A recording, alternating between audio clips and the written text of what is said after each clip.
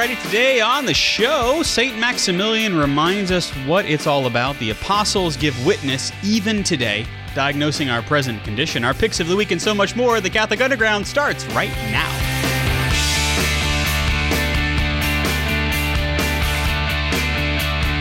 Okay, here we are. It is time for the CU Weekly. We're the podcast that tries to cut through the noise of the digital continent and bring you the topics that matter. It's episode number 349. I am Father Chris Decker. Joining me this week, we've got Kathleen Lee. We've boated her in. She's a religion teacher at Archbishop Chappelle High School in Metairie. She's our locally sourced faith ninja. Yep. And you've braved here I am. A little bit of the rain to get to us. Yeah, it's not so bad out there right now, but it's coming. That's right. Indeed it is. Olivia Galino also here. She's the Associate Director of Youth and Young Adult Ministry for the Diocese of Baton Rouge. And you're still our food critic. Oh, always. Italian and otherwise. Welcome, Olivia. That's right. Hey. And up in space, we got Jeff Blackwell. He's the technical director of the CU. You remember him as the commandant of the Jeff Star 1 near-Earth orbit satellite. Jeff, I think it's time for a promotion. I'm ready. Yeah. Nothing but black skies smiling at me. That's right, yeah. Little Irving Berlin for all of you. Speaking of Irving Berlin, we've also got Ed Ball, who is dancing across the keypad, working our video feed. So if you're watching us on Facebook Live, you can thank Ed because he's responsible for making it look good on Facebook Live. And if you're watching us on Catholic Television and any of those affiliates on Catholic Life Television, if you're watching us on Telecare, well, thank you. Thanks for watching. We're glad that your television is not now broken because of our actions. Sorry. Yeah, that's right. Yet. Alrighty, okay. Well, I think this show is going to kind of run a common theme. And quite possibly, this has come about just by a little bit of prayer, actually, looking for the heroes in our culture. Interestingly enough, a lot of the heroes in our culture have gone before us, marked with the sign of faith. And maybe to talk a little bit about diagnosing our present culture. And so maybe a good place to start with that is by looking not too long ago, and we've actually mentioned him before, St. Maximilian Kolbe. St. Maximilian is definitely a saint of our time, kind of like Saint Mother Teresa, saints of our time, those who are not very far away in terms of when they lived. Sure. And especially when we look at how with recent events, it seems like everything is more divided than it ever was, you know? And so with that, we are usually the ones who seek to divide ourselves, right. Sadly. Theologically, politically, socially, racially, even liturgically, our fallen humanity is on display for all to see. And so it's vital that we look not to our failings, but to the dignity of our humanity. And so we have to recognize that the world in which we live is not just simply a place where fallen humanity has its way, but rather it's a humanity that is sanctified and given dignity because Christ, the Son of the living God, became human, became flesh. He lived among us. And that's really the way that it's all tied up. And so our entire human person, right, our biology, our psychology, our spirituality is honored because Christ chose to participate in human work. And more than anything, we see that in saints like St. Maximilian Kolbe, because Jesus shows us the way of his own cross so that we can participate in restored humanity. It doesn't seem to make sense, does it? That it's through suffering that we come to see humanity in its fullness. Oftentimes we think about suffering as humanity in its most broken. And yet Jesus kind of turns that on its head. Yeah, I just talked to my students about this. We're learning about the sacraments, so setting that up and about, why Christ came as a human being and had to suffer. And they, just to watch him be like, I don't know about, what? Right. Yeah, so it's definitely a hard. Do you find that your students actually are able to, on some level, go, oh, well, that makes sense? Yeah. When I line things up, through creation and the story of salvation, they were like, okay, all right. Right, exactly. Yeah. And in fact, Gaudium at Spes, which we'll note several times during this program, speaks about the church in the modern world. And, of course, Gaudium et Spes means joy and hope. This was the pastoral constitution on the church in the modern world. And one of the things that it talks about, it's incredibly Christocentric. And it says that Jesus delivered us so that each one of us can say with the apostle, the Son of God loved me and gave himself up for me. We echo St. Paul. By suffering for us, he not only provides us with an example for our imitation, but he blazes a trail, and if we follow it, life and death are made holy and take on a new meaning. So, that being said, we move into St. Maximilian. He was perhaps one of the ultimate witnesses within our own time of stepping forward, claiming the dignity that Christ gives us. And so I don't know, actually, St. Maximilian Kolbe is that your confirmation saint? Yeah, he's my confirmation saint, and I actually wear one of the A-team in here is his medal, and it has a relic. Yeah, so if you're listening to us on the podcast, there's a rather large the jingly noise you hear. Yeah, conglomeration of medals there. It's the saints talking, but yeah, that's right. This was a gift from my mom, and it has a third-class relic on the back. Oh, wow. Because there's obviously no first-class relics or second-class, but I think it's a piece of cloth that was touched to a hair from his beard. Wow. Oh, wow, how neat. Yeah. Wow. And so there you are. And so Maximilian Kolbe steps forward and takes the place of a man condemned to die a gruesome death. Yeah. So the prisoner, Francis, his name was Francis, was chosen to die by the Nazi soldiers who were in charge of the death camp. It was he cried out, "Jesus, Mary, my wife, my children," and that's when Father Kolbe stepped forward and reminded us of the dignity that we have as sons and daughters of Christ. He chose to be a son of Jesus in that moment, and to identify with him in a very real way. And I love what he chose to say. He didn't just volunteer. He said, "I want to die instead of him." Yeah. That's how he volunteered. And so he steps forward. And it's interesting because if you know about St. Maximilian Kolbe, one of the things that he seeks to do or sought to do, and actually his organization, the Militia Immaculata, of which I'm a member, still seeks to do, is to spread devotion to Mary Immaculate.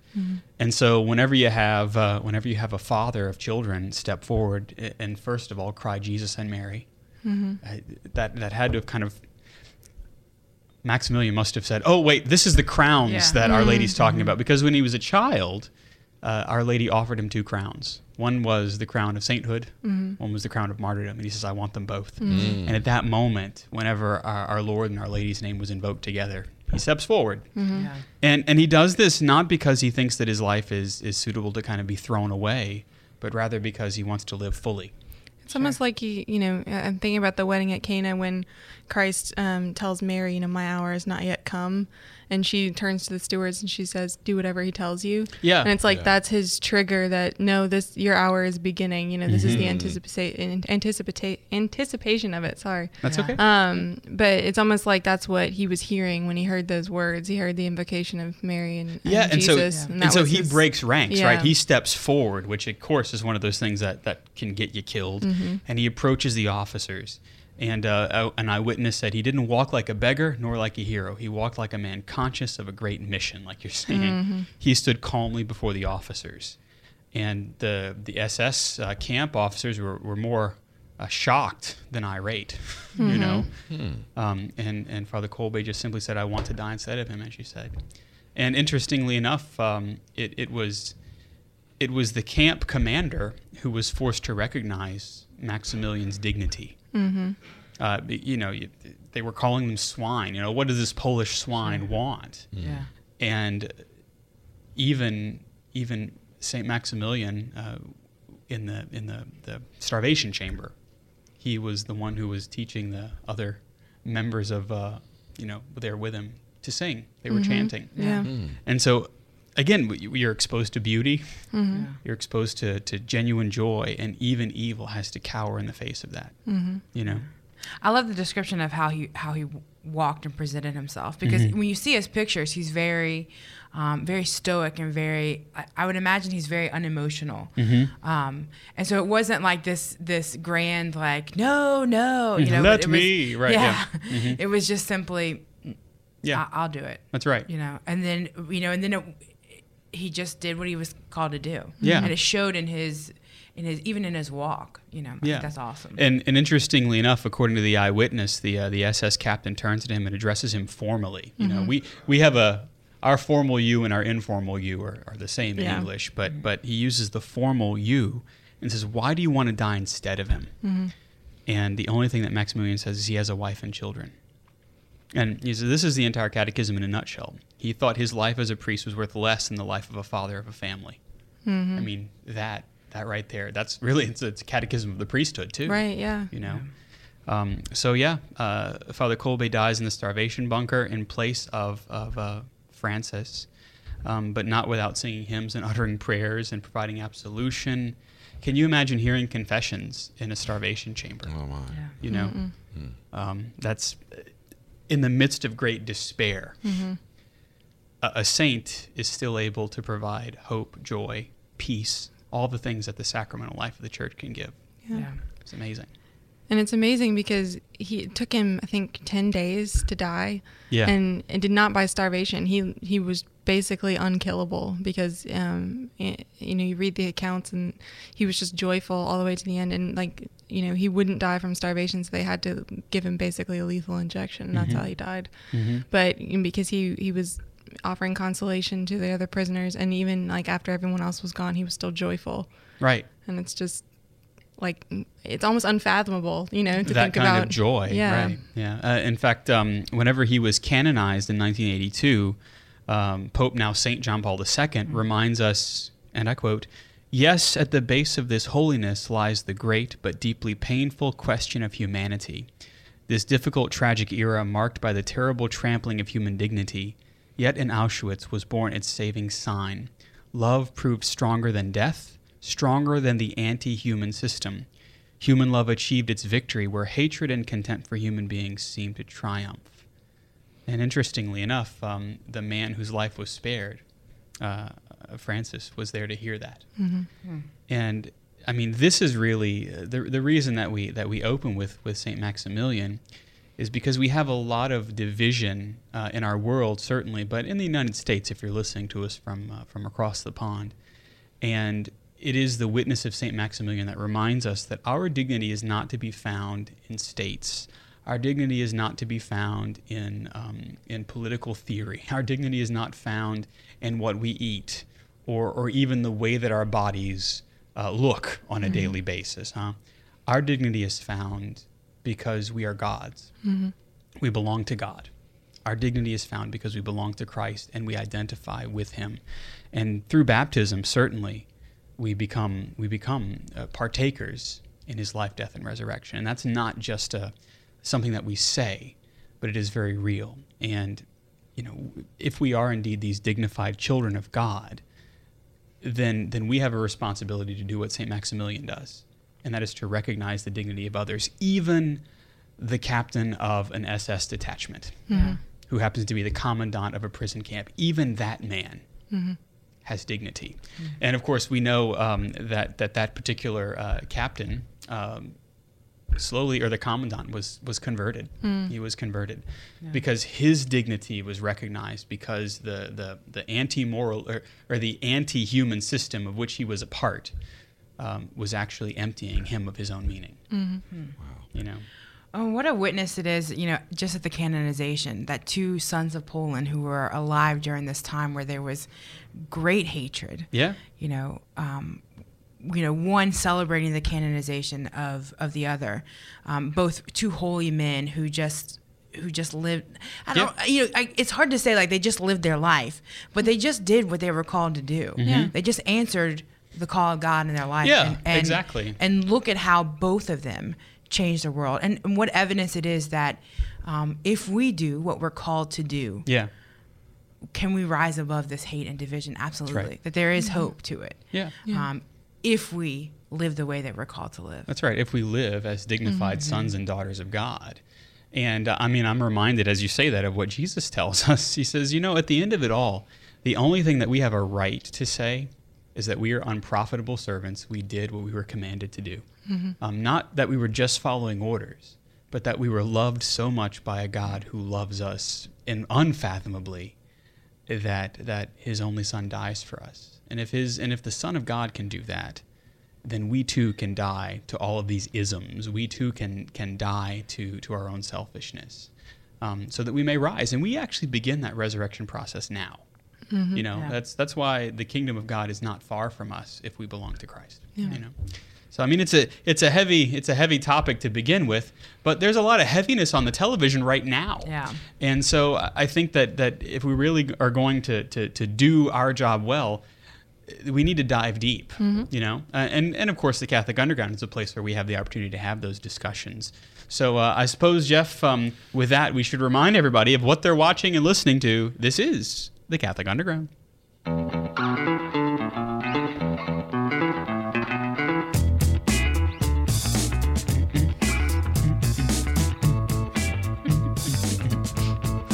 You know, they say that good rock music is only 3 chords. It's true. That's true. Yeah. It is true. Yeah. You are listening to the Catholic Underground. We're online at catholicunderground.tv. I am Father Chris Decker. We've got Jeff Blackwell up in space spinning the beats for us. Does it work? Olivia Galino. There you go. Yeah, and DJ JB. Yeah. Olivia Galino's over here on Earth, as well as Kathleen Lee. Ed's up in space too, by the way. Mostly I'm on Earth. Mostly on Earth. Yeah. We're not saying where your head is, right? Sometimes not. Head is space, body on Earth. That's right. Yeah. Right. Just a small gossamer strand tethering them together. Yeah. It's a delicate balance. Yes. Our picks of the week are coming up in a little bit. But first, you know, we talked about the witness of St. Maximilian Kolbe at the top of the show, whose witness still kind of stands today, because that's really what the saints do. They continue to witness. Whatever happened to the 12 apostles, you may wonder? Good question. Yeah. I was just talking to my students about this. You know, we're talking about the beginning of you know, the Catholic Church. And I was talking about how, you know, there was a moment in these guys' life. Yep. You know, Jesus ascends to heaven and he's like, go get them. Yeah. Go out there, go and baptize, you know, all the nations. Don't just stand around. And they're like, wait, what? What happened? And then there was this moment, like they could have gone back and done what they had done with the rest of their lives, you know, and that would have been it. Yep. Or they could actually do what they were called to do, and go out and do something, and they did. And so where did they end up? All over the place, y'all, all over the place. And did they make disciples of all the nations? I'm going to go ahead and say I would think so. Yeah. So let's go through the apostles and find out where, you know, sadly, I'm reading it. And then that this person was martyred. I'm like, oh, yeah, they are. Yeah. It was not, you know. Like St. Peter. Yeah. Most of them. I think all but one. So it wasn't an easy thing, right? And they knew this is going to be rough. But they did great things. And we are here now doing what we're doing now because of them. So let's start with Peter. Right? It's traditionally believed that Peter first traveled to Antioch and established a community there. Although he didn't stay very long, he's often known as the first bishop of Antioch. Yep.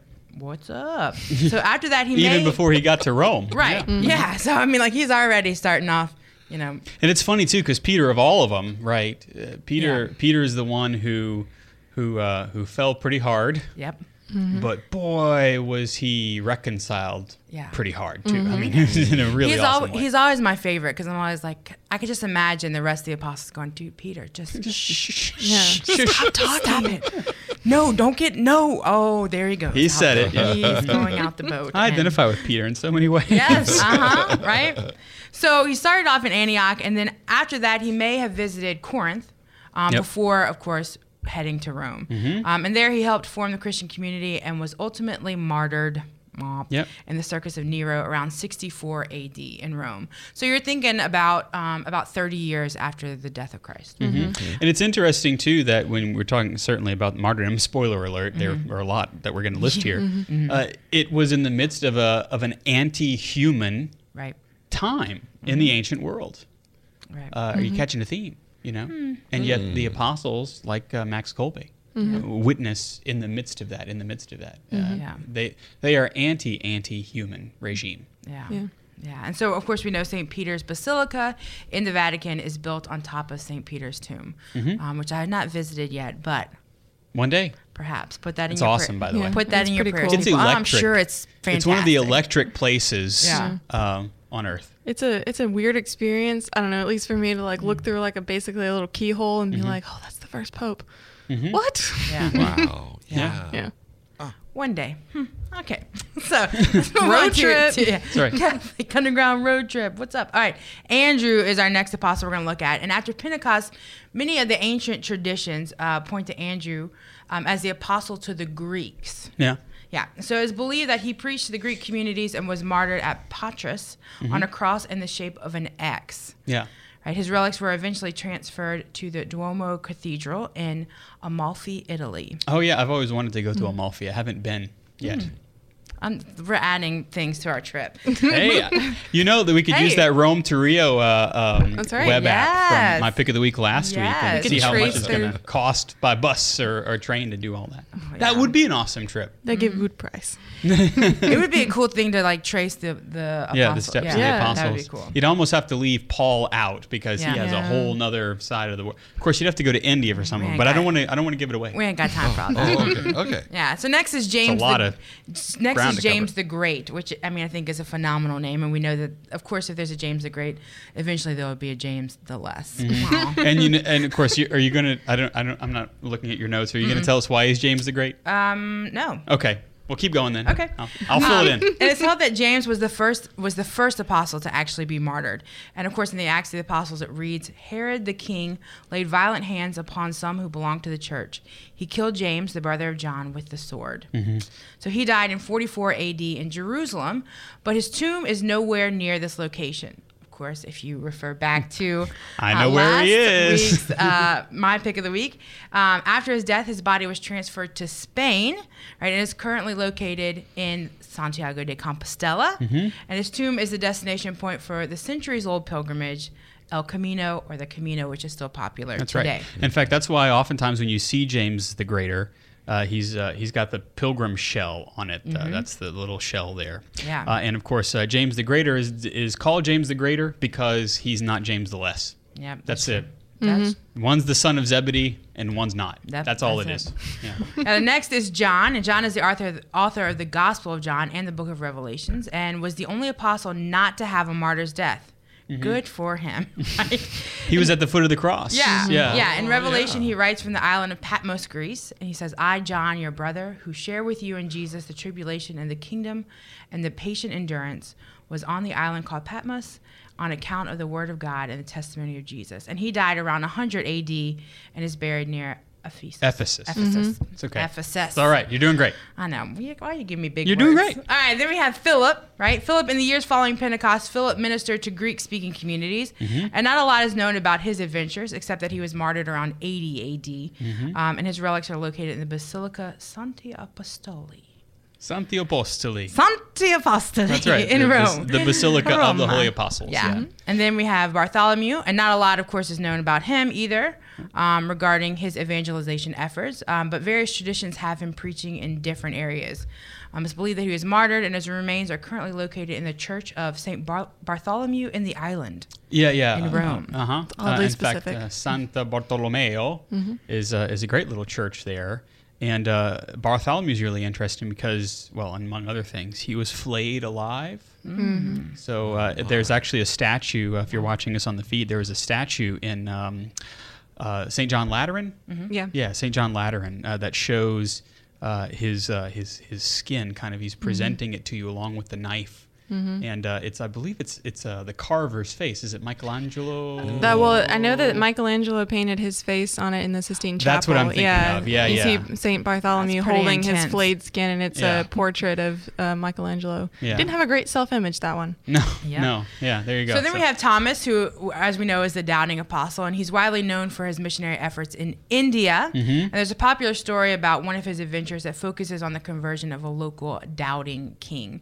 He died around 72 AD, and his tomb is located in Milapur, India. I didn't know that. Yeah. Moving on to Matthew, who's one of our four evangelists. He's the most well-known for his gospel, and he preached to various communities in the Mediterranean before his martyrdom in Ethiopia. And his tomb is located in Salerno, Italy. Okay. And I didn't know that either.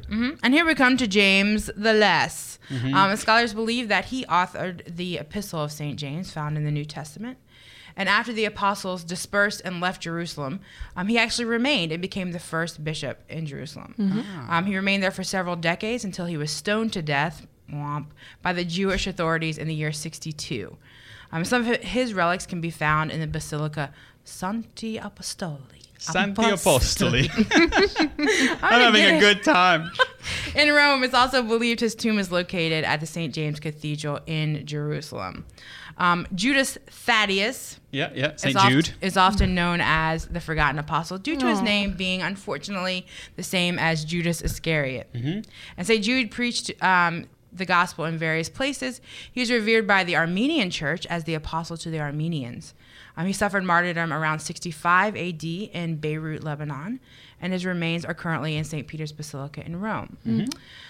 Then we have Simon the Zealot, and he is often depicted with Judas Thaddeus because some believe that they preached together as a team, as a duo. And this is due in part Makes for a good parish mission. This is due in part because of a tradition that states they were both martyred in Beirut in the same year. Okay. Yeah, and some of his relics are believed to be located also in St. Peter's Basilica. Got it. And last but not least, we have Matthias. That's right. He was the second string guy. Yeah, he was, after being chosen as the replacement apostle, and this is just unfortunate. One tradition states that Matthias founded a church in Cappadocia and ministered to Christians on the coast of the Caspian Sea. It's believed that he died a martyr's death and was beheaded with an axe in Colchis at the hands of the many pagans that were there.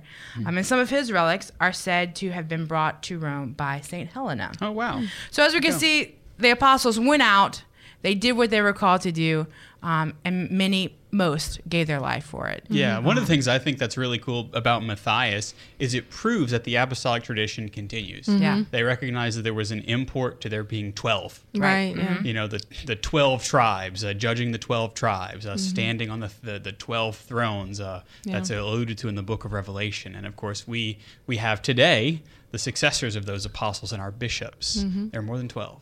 Yes, a few. But the world is actually, because of their witness, a lot bigger in Christianity. So we're going to take a little bit of a break. Thank you, Kathleen, for breaking down the apostles for us. Yeah, indeed. But we're going to take a break, as you know, but we're the Catholic Underground, so stay right where you are.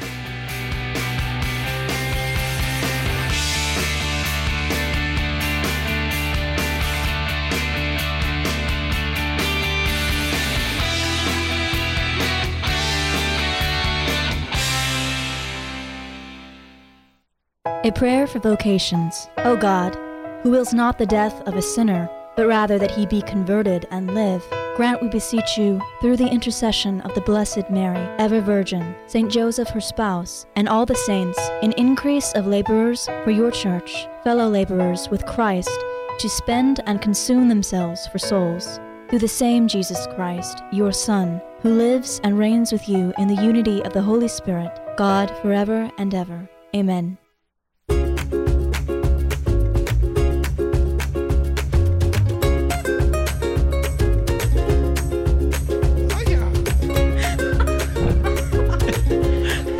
Welcome back.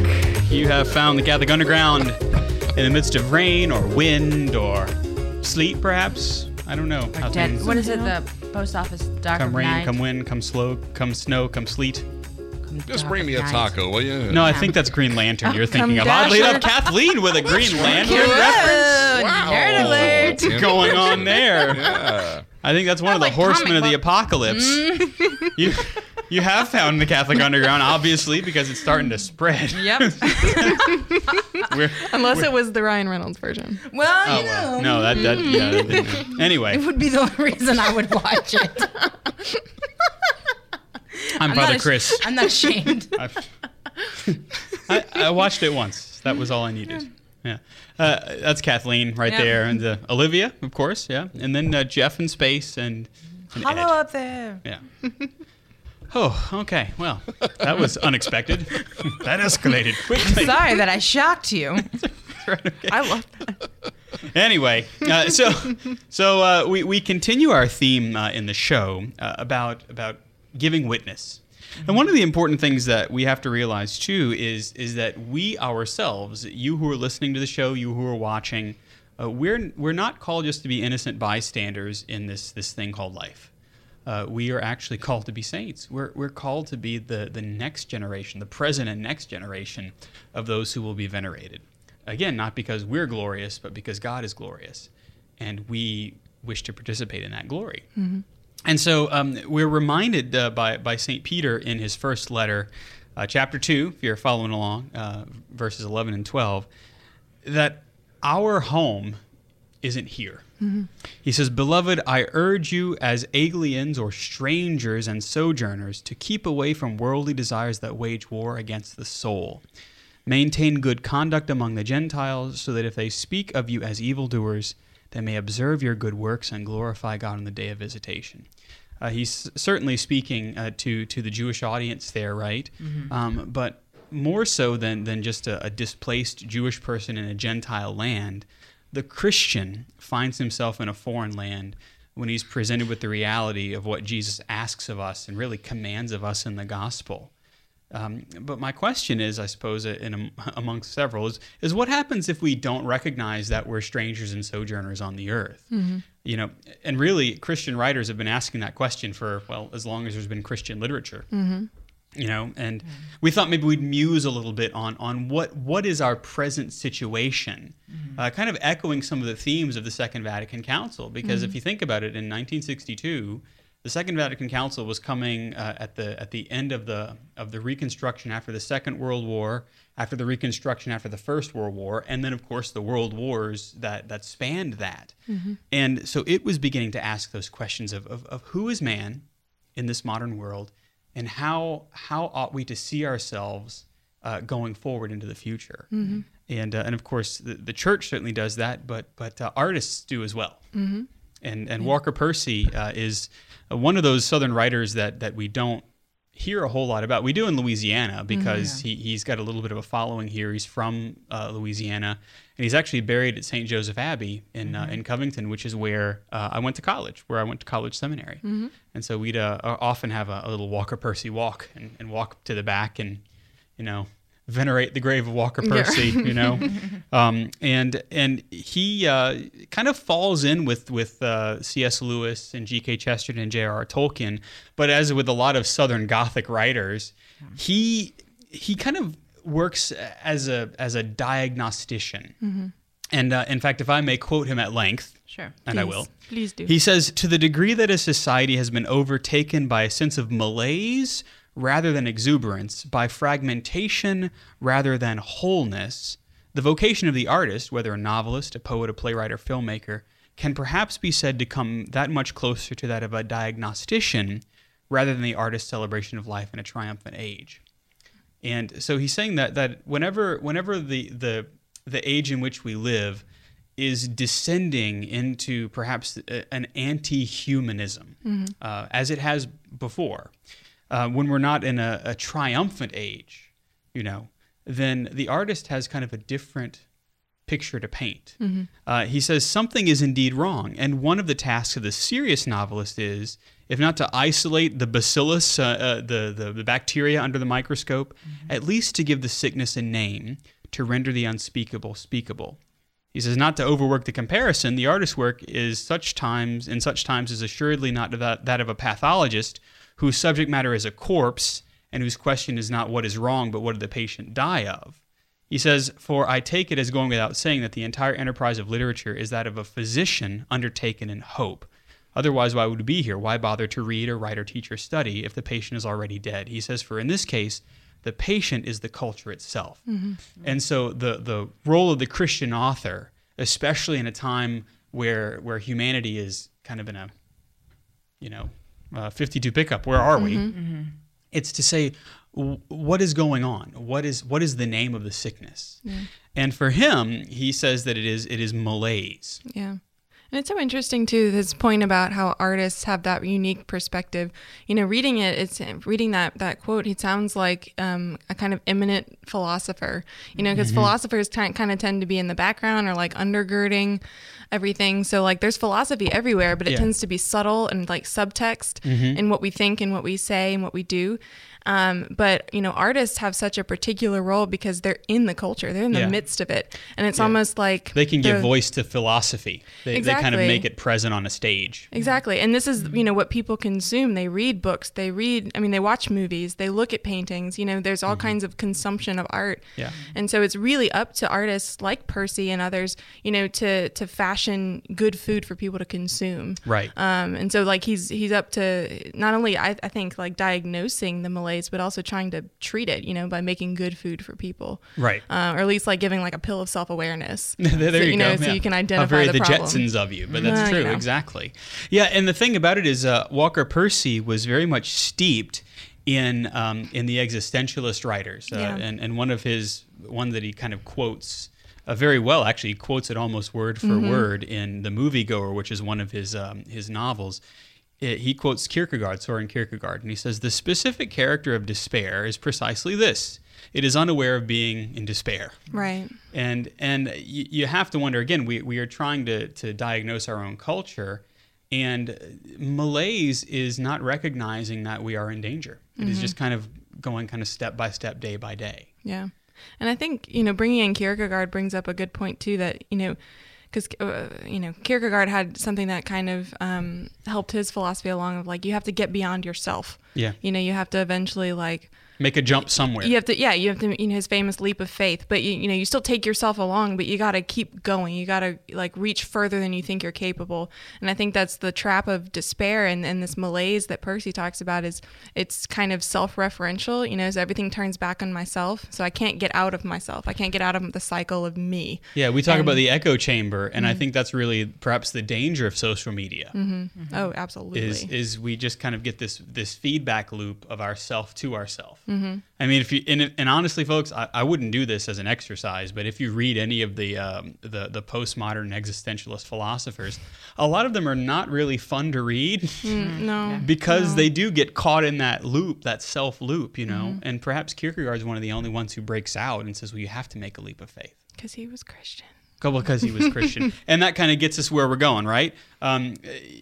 For one in the midst of a malaise, it's even possible to practice the faith without realizing that we're in a strange land. In fact, in The Moviegoer, again, the main character, Binks, I believe is his name, I think.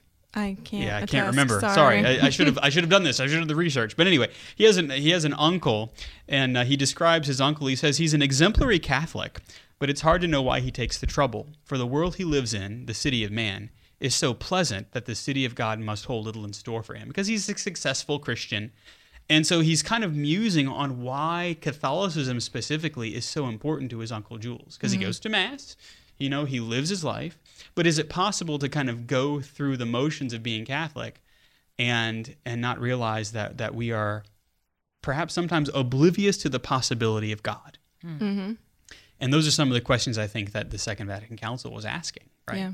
Yeah. Are we oblivious to even the possibility of God? Not that he's dead, not that we killed him, like so many of the existentialists would say, right? There's the famous God is dead. He's not.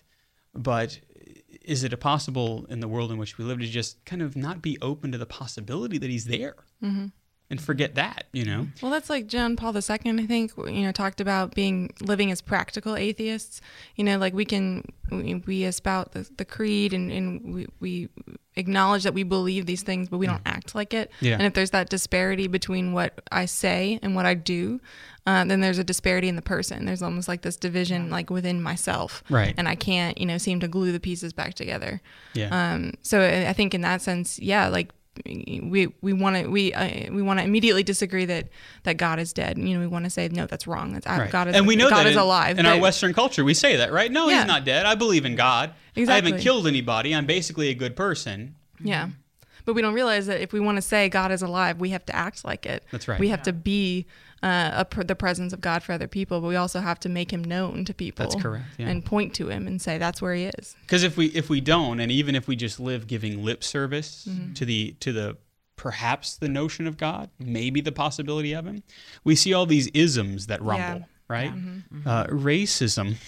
This you could almost say white supremacism, that's once again kind of stirring itself into the echo chamber. Neo-nationalism, this notion that the state somehow is our God. Huh? All those isms that dominate the news. I mean, if you look at the 24-hour news cycle, even the 24-hour news cycleism, right, is kind of something new that's within our culture. If you look at the supposed brave, new, and exciting world of sexual identity, kind of forgetting biology, forgetting psychology, forgetting all of those sciences that have come such a long way, and we get into the ism of that. And then, of course, even talking about that within the church, we begin to ask the question of what is the church? Quid est ecclesiam? What is the church? And so we even have bishops and priests and starting to ask these questions that forget that there's something on which we stand. And then, of course, there's the ever-present threat of war. I mean, that's in every age just about. Whenever we stop being the hands and feet of Christ, when we stop actually living as a mystical body. Yeah. And I think you see in all of this, that same kind of self-referentialism, that self-reference of, you're losing sight of the other. Racism, it's all about me and my race. White supremacy, it's, I'm white and things are great for me. And that, by default means they can't be great for anyone else. Neo-nationalism, like our country is number one. Everyone else can is not even number 2 or 10, right? Yeah, right. Yeah. We are numbers 1 through 20. Sexual identity is all about my identity. And you must sacrifice to my identity. Yeah. And it goes through, all of these things that we hold as like bastions of value. But really it's just a way for us to turn the lens back on ourselves. Hence the malaise. Exactly. Which is also why none of us are fulfilled in identifying with these isms. Right. Because ultimately there's a hole in there. And so the only thing that I can keep stuffing in the hole is the ism. Exactly, yeah. Is the thing that I say defines me, but secretly I'm not sure that it does. Yeah. And so we begin to see that the result of malaise is not action, it's actually self-destruction. Yeah. And so that's where we find ourselves really almost in every age. And so we have to look outside of ourselves, as Kierkegaard would suggest. And as certainly our church would tell us, right, that in every age, the martyrs give witness to one thing, that Christ is alive and Christ lives in the midst of our world, and he especially lives in those who are suffering. And so that's why we spoke of St. Maximilian, that's why we spoke of the apostles, is because there is a desire in each one of us to find an identity outside of the malaise, to yearn upward towards God, and to desire that kingdom that is not here. We have no lasting city here. And so we look again to Gaudium et Spes. Gaudium et Spes, of course, joy and hope, the pastoral constitution on the church in the modern world. And we focus specifically, you really could read the whole thing and go, wow. Yeah. But the 22nd paragraph of Gaudium et Spes is one of my favorites because it kind of boils everything, it kind of lumps it into the real core of everything that the church ponders in her entire 2,000-year-old history. It says, and I quote, "The truth is that only in the mystery of the incarnate Word does the mystery of man take on light." Because really what we're at here is talking about the mystery of humanity.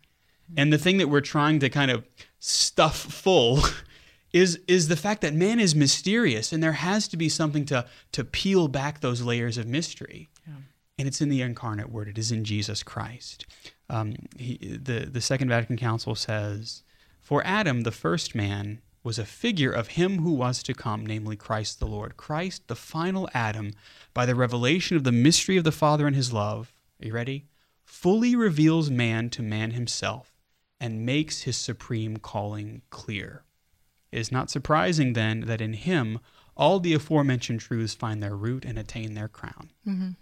That is the simple answer. Yeah, and what's remarkable about that is, if you read John Paul, he quotes that particular line that Christ fully reveals man to himself and makes his supreme calling clear. He quotes that I don't even know how many times. Yeah. Like I read in almost all of his works. I read somewhere once that if he had a license plate, it would have said GS22 on it because that's how often he quoted it. But I think that was the antidote that he chose. That he didn't choose it. He made it explicit. But that was the antidote that he most recognized would help to break down those isms like communism and socialism. And because that's what he holds up. Yeah. John Paul II held this up to the world, whenever he stood in front of all of those people in Poland, and he spoke rather strongly, he said, remember who you are, my countrymen. Right. And remember whose you are, my countrymen. And that's what brings down all of these anti-human regimes, you know. Yeah. And that's why the apostles couldn't be allowed to live. Yeah. You know, that's why Jesus himself could not be allowed to live, because he showed life to itself. He showed the promise of eternal life, you know, and that's something that fallen humanity that does not recognize God must always rid itself of. And so that is why we as Christians must turn to Jesus. We must look to him to allow our true selves, our true mystery to be revealed. Because isn't that what we want, all in all? Don't we want to see ourselves not as mystery anymore? Yeah. Don't we want to see ourselves not dimly as in a mirror, but fully? We know that in the kingdom of heaven, that is the only way that can happen. But doesn't Jesus tell us that the kingdom of heaven is among you? It's here. And it's not in an earthly city, but it is in him, right? He is the pearl of great price. That's what we call the Eucharist, right? That's what we call the sacraments of our church. And so it's only in seeing Jesus. For by his incarnation, the Son of God has united himself in some fashion with every man. He worked with human hands. He taught with a human mind, acted by human choice, and loved with a human heart. And because of Mary's yes, he has truly been made one of us, like us in all things except sin. He does not possess the one thing that keeps us from understanding fully the mystery. Which makes him all the more perfect to show us what we're missing. That's right. Yeah, to show us who we are. Yeah. And so pressing upon the Christian to be sure are the need and the duty to battle against evil through manifold tribulations and even to suffer death. We see, again, how the martyrs are at work.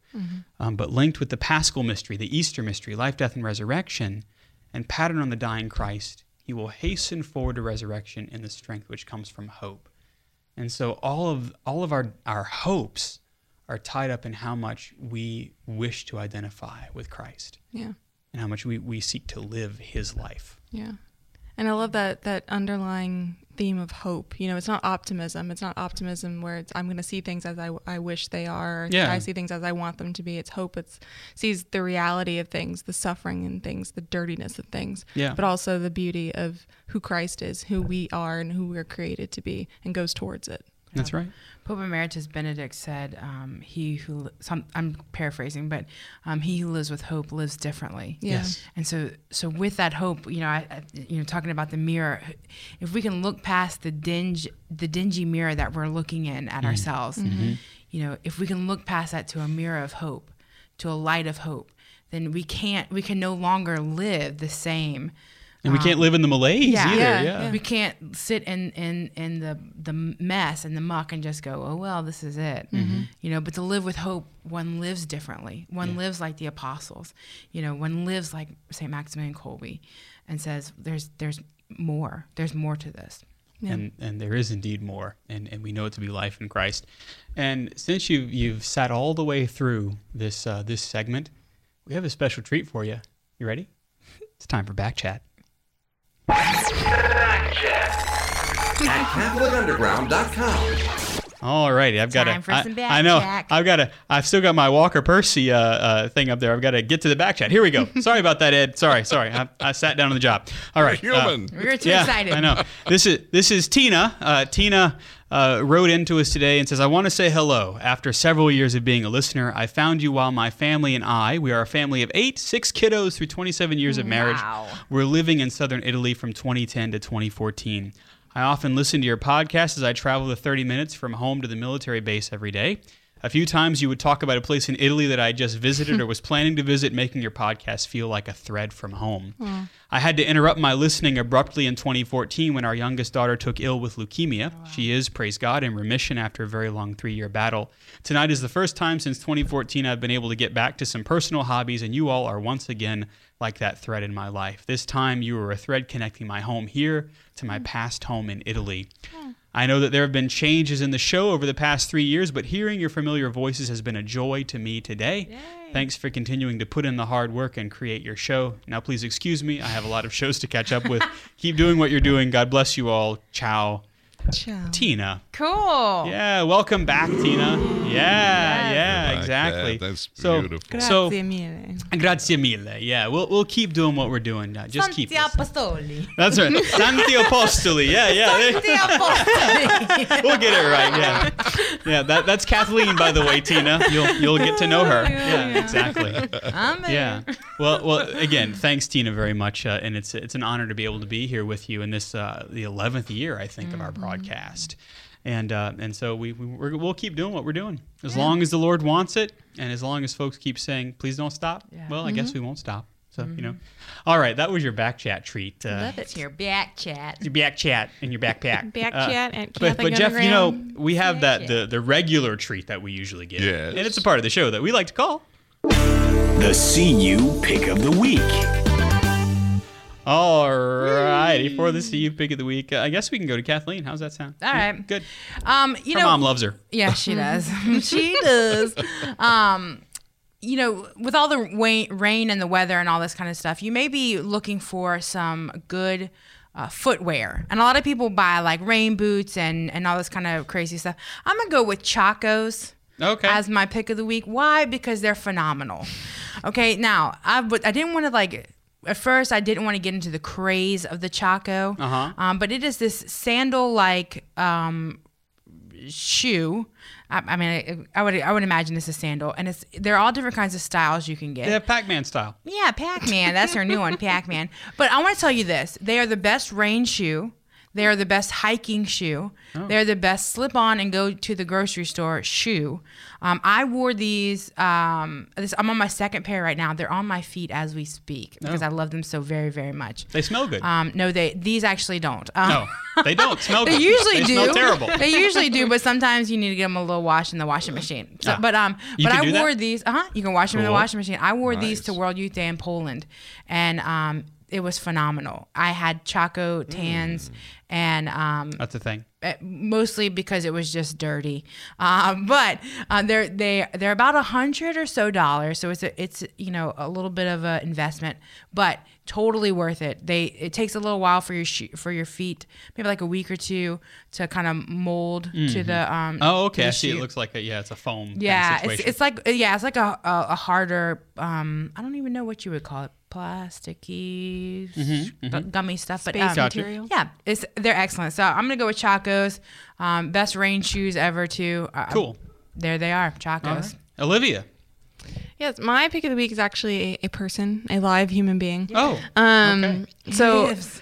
so we have Hurricane Harvey going on in our neighboring state of Texas, and a lot of people are being really badly inundated with water, and their homes are being destroyed. But there are always signs of hope. We in Louisiana know very well that there's always signs of hope. You just got to look in the right places. So I came across the story of Father David Bergeron, and he's my pick of the week because he wanted so badly to get back to his parish to offer mass for the people who were stranded nearby that he kayaked back to his parish, and he even stopped off at a liquor store, tried to buy wine for mass, but it was before noon on a Sunday, so Oh, so blue he couldn't laws do it. kicked in. Yeah, and he's talking to the news reporter. Saying, I don't normally try to buy wine this early, but, I was trying to be there for my parishioners. And he's just got this wonderful joy about him, again, just making the best of a horrible situation. So if you want to go watch that interview, I really recommend it. And of course, there's plenty of ways to help with relief efforts. So look into those too. Very cool. We can't show it to you because Facebook will not like it. No, So- but you know about it. Yeah. You got the internet, obviously. So there you go. Jeff Blackwell, your pick of the week. I don't know. It sounded like a manly printer to me. The Epson. It's the Eco Tank. In other words, The Eco Tank. Wow. Okay, so you order this printer from Epson. Right. It comes with enough ink to last 2 years. Yeah. Nice. Isn't that amazing? In the printer? Why didn't they think? Well, actually, there's little tanks on the side which hold the ink. Oh, And so you like just the fill these space things. shuttle. Precisely. Yeah, you got the solid rocket boosters next to the liquid. You're welcome. Very careful. But I don't know. I just That's thought pretty that- awesome. I love it how actually. you picked it because it sounded manly. Yeah, and the price is not bad either. So Yeah, also because at Catholic Radio, we are forever running out of toner. that's true. We go through a lot of printing. Oddly enough, this comes you with can't enough print ink. audio. But In fact, there's the pro version, which is about $400. You can actually find it a little bit cheaper than that, but still, there's enough ink in there for 2 years, about 11,000 copies that we would print. So I mean, it's oh, blimey. Yeah, that's a lot of ink. But anyway, I just thought it was kind of cool. But it's one of these cool printers. It's wireless. It's got the scanner. It'll do the fax thing. Oh, that's nice too. Yeah, so it's nice. It's pretty sweet. So very cool. I like all that. Yeah.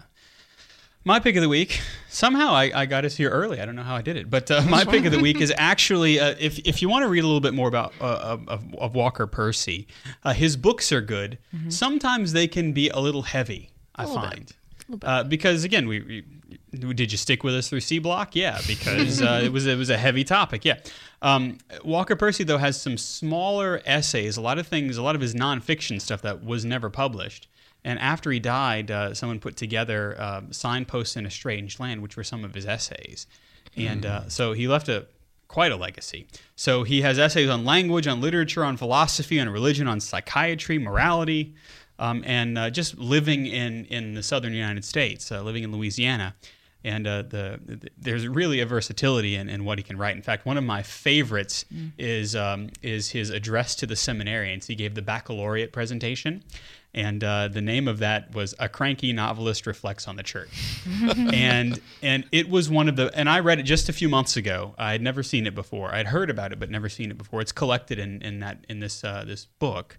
And he gives such a fervorino to the seminarians, basically to say, men, be good priests, be holy priests, and be priests that are steeped in the tradition of the church, because we don't need all the modernist nonsense that doesn't point towards anything. And so if you want to read that, you can. Signposts in a Strange Land, essays by Walker Percy. Alrighty, Jeff, we want to thank those who are our benefactors, those who support us with their prayers, and also with their donations and things like that, don't we? Absolutely, we do. And this week, the Catholic Underground is possible because of people like you. So join the growing number of undergrounders at CatholicUnderground.com/donate. Portions of the Catholic Underground are brought to you by audibletrial.com/Catholic Underground. That's audibletrial.com/Catholic Underground, and also by Mystic Monk Coffee. More information at CatholicUnderground.tv. That's right. In fact, I don't know if there's information up there because I probably have forgotten to put the Mystic Monk ad, but I'll put it up there. Sorry. Totally my fault. If you want the show notes for this episode, if you want to subscribe to our audio podcast, you can go to CatholicUnderground.com, and I'll apologize to you, Tina. All of our shows aren't up there yet. I'm working on it. Our panelists have been Kathleen Lee. She's the benefactress at Kathleen YABR. Santi Apostoli. Thank you, Kathleen. I got it. You did, yeah.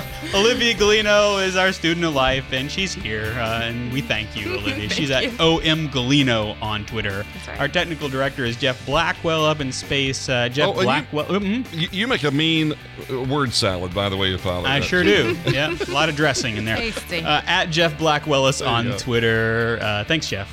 You're very welcome. Our research assistant and leader of the crew in the lab is Jim Hayes. Thank you, Jim. Our video director is Ed Ball. You know me. I'm Father Chris Decker. You can follow me on Twitter at Digital Catholic.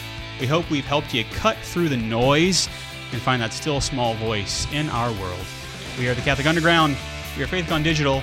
And my friends, we will see you next time. Be safe out there.